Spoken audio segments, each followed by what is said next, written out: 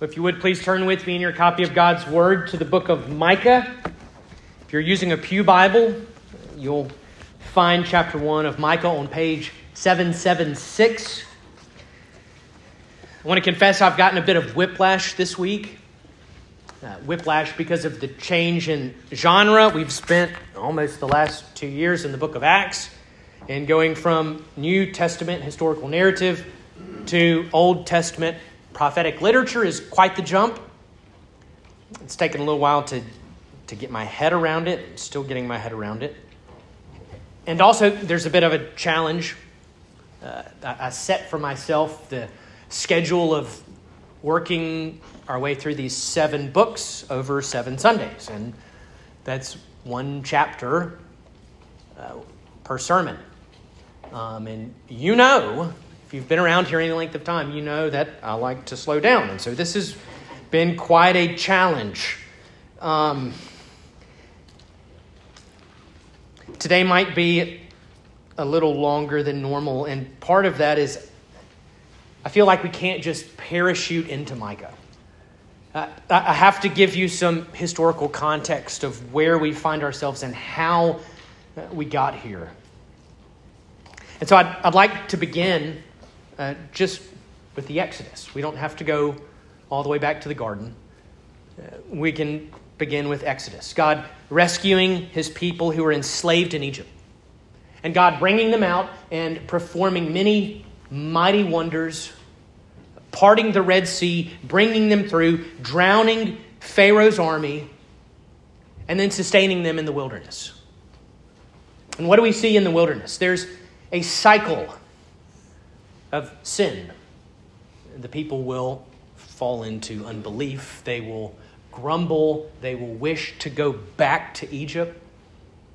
And then following that sin is judgment. Think of the example of the fiery serpents in Numbers 21 that come and bite the people so that many die. And then next in the cycle is the people crying out for mercy and repenting. And then fourth is the Lord relenting from disaster. So sin, discipline, crying for mercy, and then the Lord relenting. This is something that you see in the wilderness over and over and over again. And then they cross into the land of Canaan, the land of promise that had been prepared for them. And you really hope that finally they'll be able to rest. Finally, they'll be content to have God alone as the object of their worship. But it doesn't happen. And that same cycle of sin and judgment and crying out for mercy and deliverance, it continues. Over time, God's people begin to resemble more and more their unbelieving neighbors who had not been expelled from the land. And they begin to look like their neighbors in that they have the same desires. They look at their neighbors and say, hey, they have a king. That's pretty cool. We want a king like they have. Lord, we aren't content to have you as our king. We want a man to rule over us. And so God gives them Saul. And then David. And then David's son Solomon. And during Solomon's day, this is the high point of Israel as a nation. It's the height of their power and influence and wealth. This is the pinnacle of this nation. But what happens? Sin and judgment. We're specifically told in 1 Kings 11 that Solomon loved many foreign women. And the problem wasn't that they were foreign women. The problem was that they loved and served other gods. These were women who did not know the Lord who brought them out of Egypt. And in his old age, Solomon's heart was turned away after these lesser false gods worshipped by his wives. We're told that Solomon's heart was not wholly true to the Lord his God, as was the heart of David, his father. And in his old age, he did what was evil in the sight of the Lord. Solomon, The same man who built the temple built places of worship for these gods, the gods of his foreign wives. How does the Lord respond to this? How does he respond to this spiritual adultery? We're told in 1 Kings 11, God says, Solomon, since this has been your practice, and you have not kept my covenant and my statutes that I've commanded you, I will surely tear the kingdom from you and give it to your servant. Yet for the sake of David your father, I will not do it in your days, but I will tear it out of the hand of your son. Because of my steadfast love for David your father, I'm not going to take the kingdom away from you. It's going to happen in the days of your son. So, after Solomon's death, y'all stay with me because this part is important.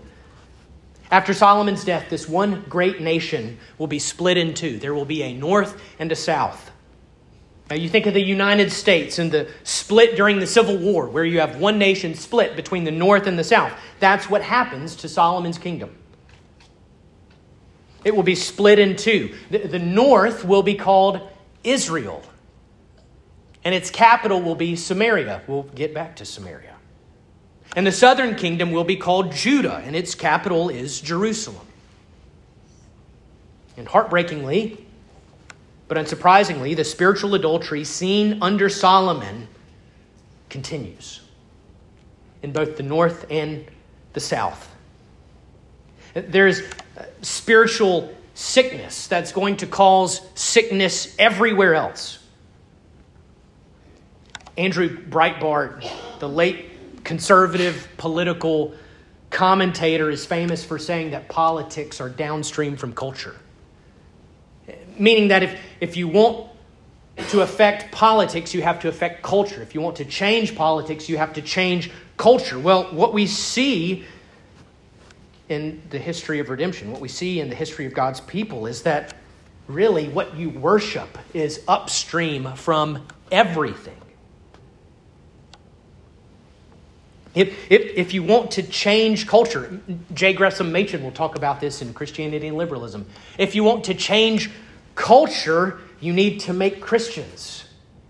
If you want to change culture, you share the gospel and you disciple men and women and boys and girls. Who we worship, what we believe about God, what we believe God requires of us, that is upstream from everything. Politics, culture, society, everything. And Israel's worship problem, as we will see as we go through the book of Micah, this worship problem is going to cause problems everywhere. In the book of Micah, God will indict those who covet and attempt to violently seize land and homes from their neighbors. God will indict rulers who detest justice and make crooked all that is straight. God will indict those in the marketplace who profit off commercial trickery and deceit. God will point to strife within the home and say that, hey, your enemies share the same house with you. That's Micah's day. But God had been so clear. In Deuteronomy 28, he'd promised. He'd said, if you faithfully obey my voice, if you are careful to do all my commandments, I will set you above all the nations of the earth. All my blessings shall come upon you and overtake you. Blessed shall you be in the city, and blessed shall you be in the field. I will cause your enemies to be defeated before you. I will command blessing in all that you undertake. I will do this if you will keep my commandments and walk in my ways. But that's only the first half of Deuteronomy 28.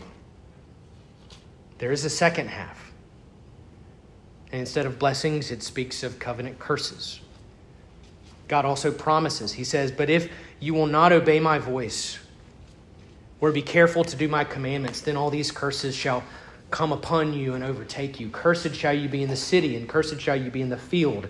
I will send on you curses and confusion and frustration in all that you undertake, because you did not serve the Lord your God in joyfulness and gladness of heart. Therefore you shall serve your enemies, whom I will send against you. And then he ends. These are stunning words, especially like I preached the sermon on Easter of the deliverance through the Red Sea. And then I read these words. It's hard to imagine how Deuteronomy 28 ends. The Lord says this. He says, the Lord will bring you back in ships to Egypt, a journey that I promised that you should never make again. And there you shall offer yourselves for sale to your enemies as their male and female slaves, but there will be no buyer. That's how this section on curses ends, with the Lord saying, I will take you back to Egypt, and you will sell yourselves to your enemies to be their slaves. Those were the covenant blessings and curses. That's what God had promised his people. And now, some 500 years later, with this covenant as the foundation of the prophetic message, Micah comes on the scene as an attorney of sorts. And he comes to file a lawsuit against this unbelieving, hard-hearted, rebellious people. And that's the setting of this book. It's important to know, because Micah's about to come out with some hard language, and you need to know why. We'll look at that in just a moment. I'm going to divide this book into this chapter into three portions. We'll look at the introduction of the book. We'll look at the coming judgment. And then lastly, we will look at how God's people should react to this coming judgment. But first, let's go to our God in prayer. Father, as we come to your word, I pray that we would remember the words that your servant Peter wrote. That no prophecy simply comes from the mind and interpretation of man, but men were carried along by the Holy Spirit as they brought your word to us. Father, I pray that that same Spirit would work during this time as we open it and study it together, as we mark it and inwardly digest it. Would we be changed for the good of our souls and for your glory, we ask in Jesus' name. Amen. Micah chapter 1. The word of the Lord that came to Micah of Moresheth in the days of Jotham, Ahaz, and Hezekiah, kings of Judah, which he saw concerning Samaria and Jerusalem. Hear you peoples, all of you. Pay attention, O earth, and all that is in it. And let the Lord God be a witness against you, the Lord from his holy temple. For behold, the Lord is coming out of his place and will come down and tread upon the high places of the earth. All the mountains will melt under him, and the valleys will split open, like wax before the fire, like waters poured down a steep place. All this is for the transgression of Jacob and for the sins of the house of Israel. What is the transgression of Jacob? Is it not Samaria? And what is the high place of Judah? Is it not Jerusalem? Therefore I will make Samaria a heap in the open country, a place for planting vineyards. And I will pour down her stones into the valley and uncover her foundations. All her carved images shall be beaten to pieces. All her wages shall be burned with fire, and all her idols I will lay waste. For from the fee of a prostitute she gathered them, and to the fee of a prostitute they shall return. For this I will lament and wail. I will go stripped and naked. I will make lamentation like the jackals and mourning like the ostriches. For her wound is incurable, and it has come to Judah. It has reached to the gate of my people, to Jerusalem. Tell it not in Gath. Weep not at all. In Beth Leaphrah, roll yourselves in the dust. Pass on your way, inhabitants of Shaphir, in nakedness and shame. And inhabitants of Zaanan, do not come out. The lamentation of Beth Ezel shall take away from you its standing place. For the inhabitants of Maroth wait anxiously for good, because disaster has come down from the Lord to the gate of Jerusalem. Harness the steeds to the chariots, inhabitants of Lachish. It was the beginning of sin to the daughter of Zion, for in you were found the transgressions of Israel. Therefore you shall give parting gifts to Moresheth, Gath. The houses of Achzib shall be a deceitful thing to the kings of Israel. I will again bring a conqueror to you, inhabitants of Mareshah. The glory of Israel shall come to Adullam. Make yourselves bald and cut off your hair for the children of your delight. Make yourselves as bald as the eagle, for they shall go from you into exile. The grass withers and the flowers fade, but the word of our God stands forever. Right, there's a lot to get through. We'll jump straight into it. In verse 1, we're introduced to the prophet and his message.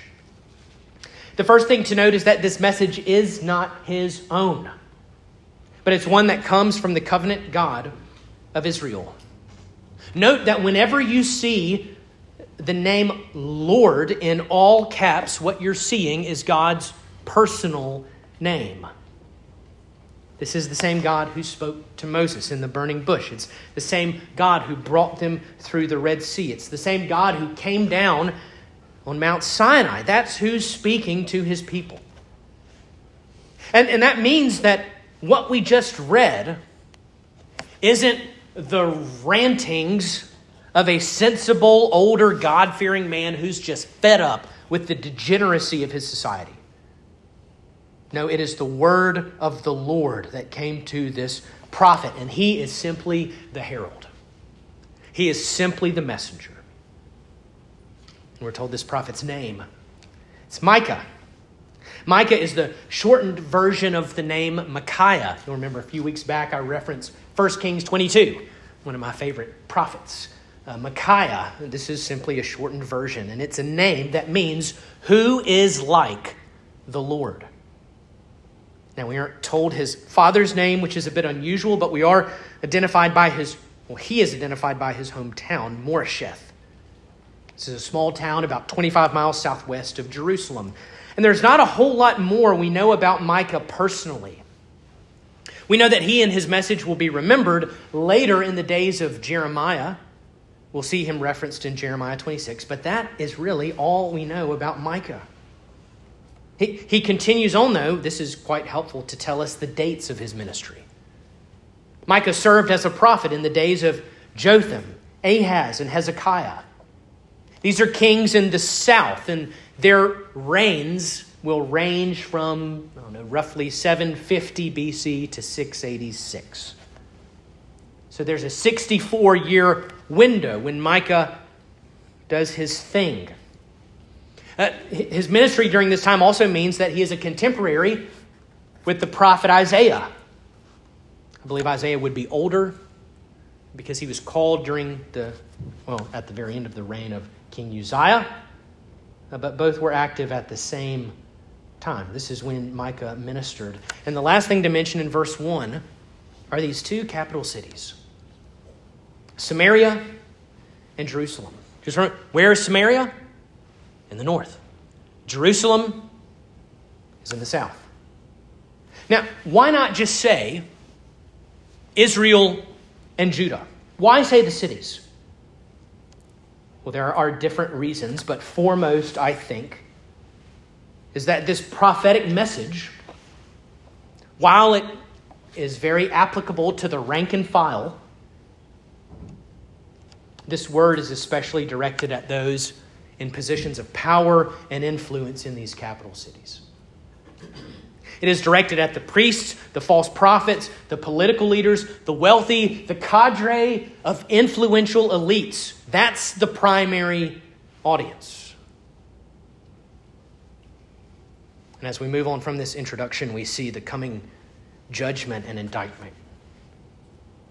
Just before we read our text, I referred to Micah as an attorney of sorts. I think that might be a helpful way for you to view him. He's an attorney who has come to subpoena these rebellious people. He's the attorney representing the covenant God of Israel, and he makes them aware that a lawsuit is being filed against them due to their wickedness and idolatry. He says, "Hear, you peoples, all of you, pay attention, O earth, and all that is in it, and let the Lord God be a witness against you." All of the earth is being called to witness. Watch what is about to happen. Because if this is how the Lord will prosecute a case against his own people, what do you think he'll do to you? Do you think you'll be exempt? Yes, he's in his holy temple. He's in his heavenly dwelling. But he is aware of you. He's not distracted by the glories of heaven. He sees all that you do. He is transcendent and immanent. He is far off and near. And he is coming down and bringing recompense with him. This follows in verses 3 and 4. It's stunning imagery. The Lord coming down to tread upon the high places of the earth. We think of places like Everest and K2, these different mountains that people will attempt to summit, and they will die just trying to climb up to the top. And yet the Lord comes down and treads upon these high places just as easily as you and I might walk on the seashore. And then we see in verse 4, do me a favor, as we look at verse 4, I want you to read line 1 and 3 together and line 2 and 4 together. What happens when the Lord comes down? The mountains will melt under him like wax before the fire. And the valleys will split open like waters poured down a steep place. One commentator noted that when the Lord enters the arena of man, man's environment is destabilized. Mountains melt. Valleys fall apart. Can we just stop for a moment and ask, what should this vision of the magnificence of the King coming in judgment, what should it produce within us? Awe? Wonder? Humility? This is the one that we so often leave. This is the one that we so often wander away from. In our folly, we think that we might find security and fulfillment and satisfaction elsewhere. But there is no one greater than this God. Why has he come? Verse 5. All this is for the transgression of Jacob and for the sins of the house of Israel. It's kind of broad. We are given details that help explain. These are recorded in 2 Kings 17. I'll read a highlight of them for you. The people of Israel sinned against the Lord who brought them up out of Egypt. They set up altars and shrines and places of false worship on every high hill and under every green tree. They served idols. The Lord warned them by every prophet, telling them to turn from their evil ways, but they would not listen. They were stubborn as their fathers had been. They despised his covenant that he made with their fathers and the warnings that he gave them. They went after idols and became false. They followed the nations around them. They made for themselves metal images of 2 calves. Sounds familiar? They made an Asherim. It's a female fertility goddess. They served Baal. They burned their sons and their daughters as offerings and used divination and omens and sold themselves to do evil in the sight of the Lord, provoking him to anger. That's what's meant behind the words, the transgression of Jacob and the sins of the house of Israel, a pandemic of idolatry and wickedness. But Micah is about to burst a bubble. Because all the while, the people from the south, those good southerners from Judah, they're saying, yeah, go get them, Micah. Samaria is a hellhole. Those people are awful. Go get them. They would hear this and feel very comfortable, very self-righteous, very secure. Until the Lord says in verse 5, and what is the high place of Judah? Is it not Jerusalem? I'm talking about you too, Judah. You're guilty of the same wickedness, the same idolatry. There are pagan sites within your borders. There is false worship in your temple. The temple that Solomon built has become a pagan shrine. So watch what I'm going to do in Samaria in the north, and be warned. He goes on to say in verses 6 and 7, I will make Samaria a heap in the open country, a place for planting vineyards. Imagine Washington, D.C. Imagine if it was made to look like western Kansas. All the buildings, the monuments, the sidewalks, the traffic lights, everything just replaced with wide open country. God says that's what's going to happen to the capital of Samaria. You will not be able to recognize that a city stood here. And then we see the focus of this judgment in verse 7. All her carved images shall be beaten to pieces. All her wages burned with fire. All her idols I will lay waste. Everything associated with their idolatry will be destroyed.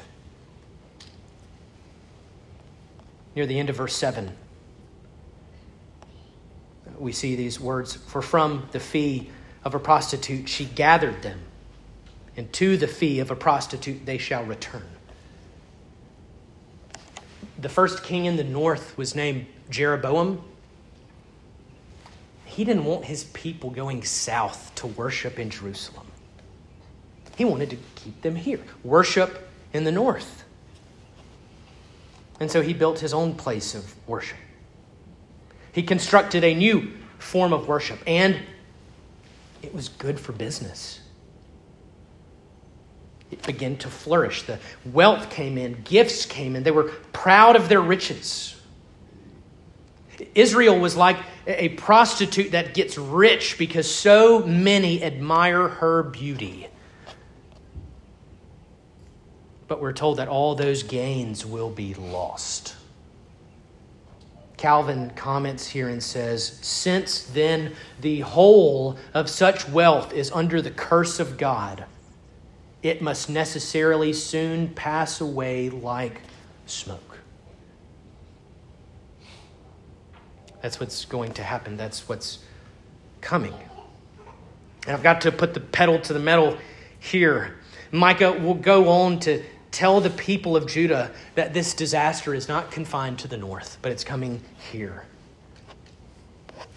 Imagine if I stood before you and said, thus says the Lord, judgment is coming to Tupelo and to Saltillo and Guntown and Baldwin and Boonville and Rienzi and Biggersville, and it will come to our gates.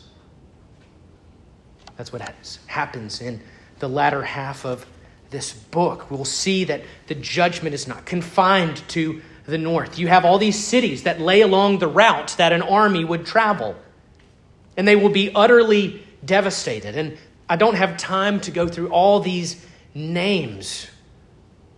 But something you need to know is that for each town, there is an ironic play on words. For example, Beth Le'Afra means house of dust. And what does he say? Roll yourself in the dust.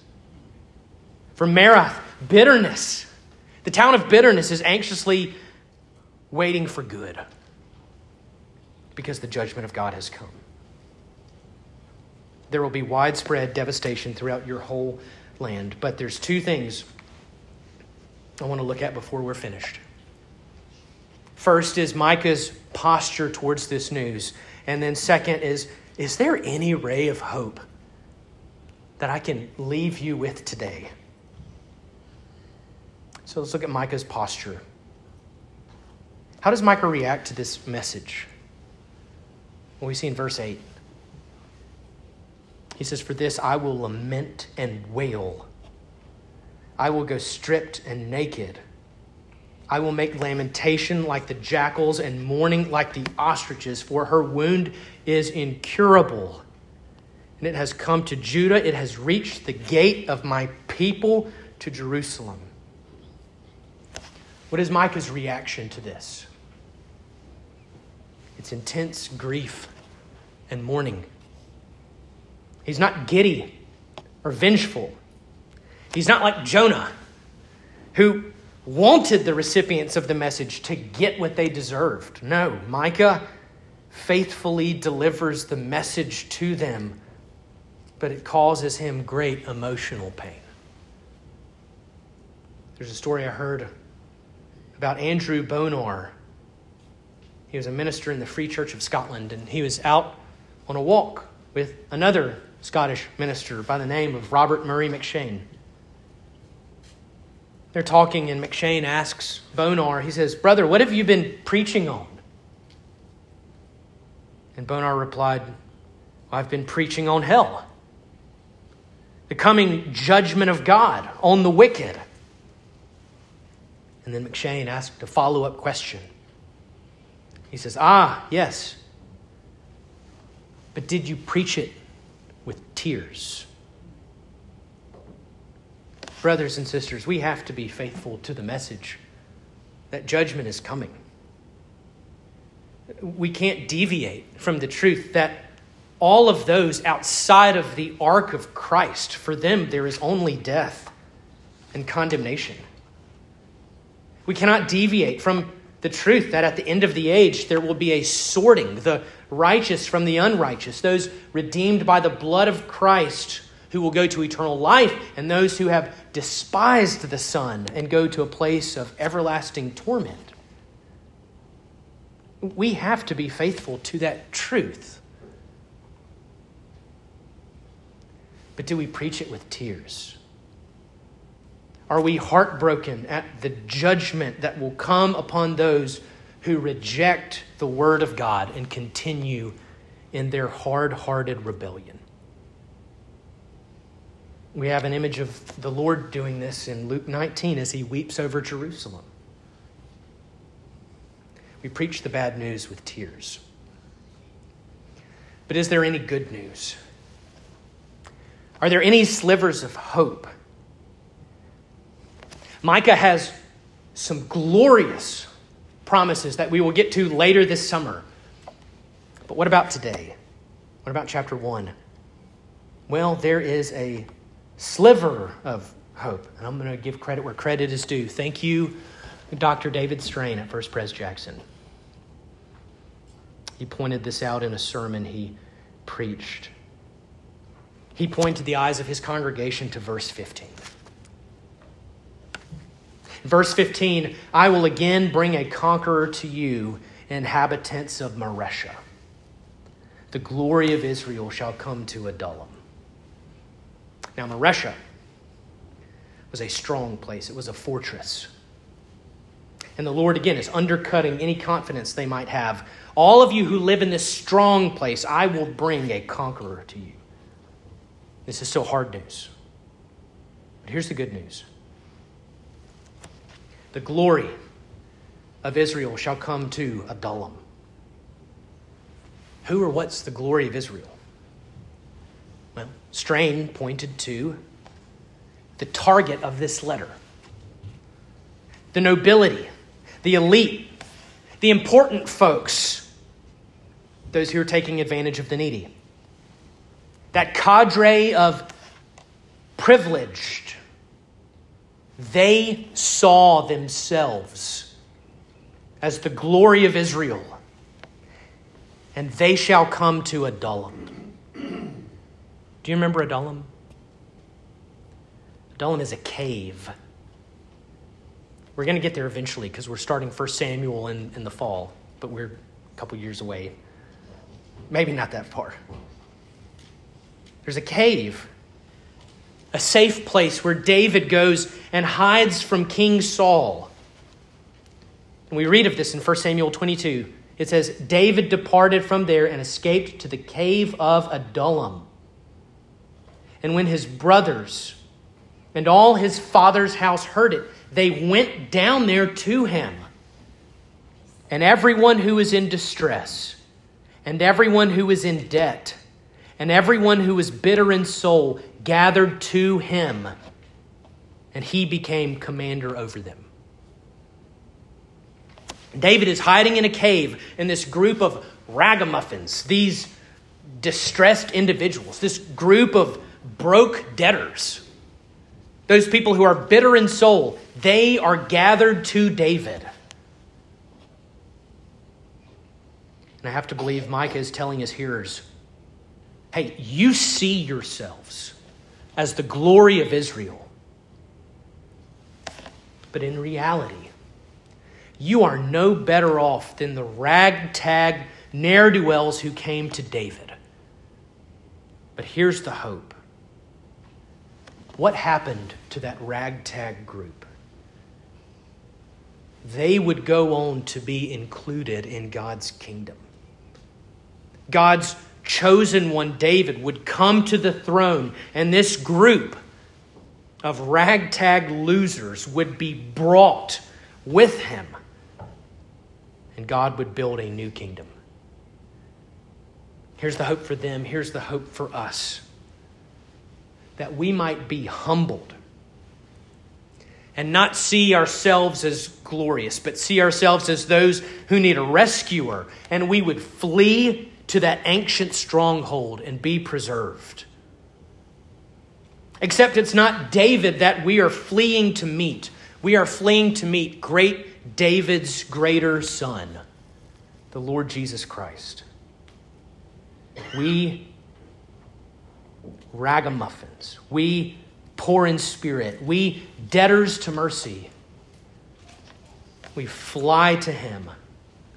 We fly to the King who will reign forever and ever, knowing that God will build his kingdom.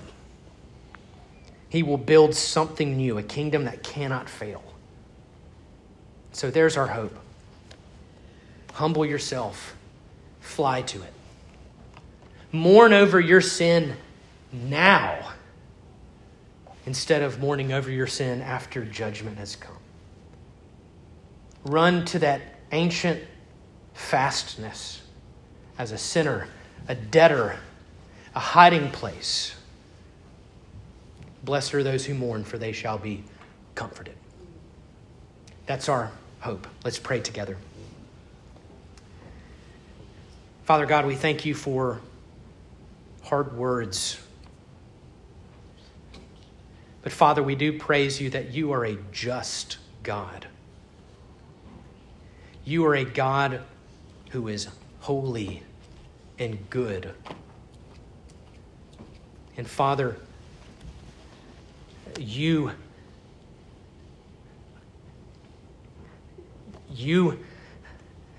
care very much. You care very much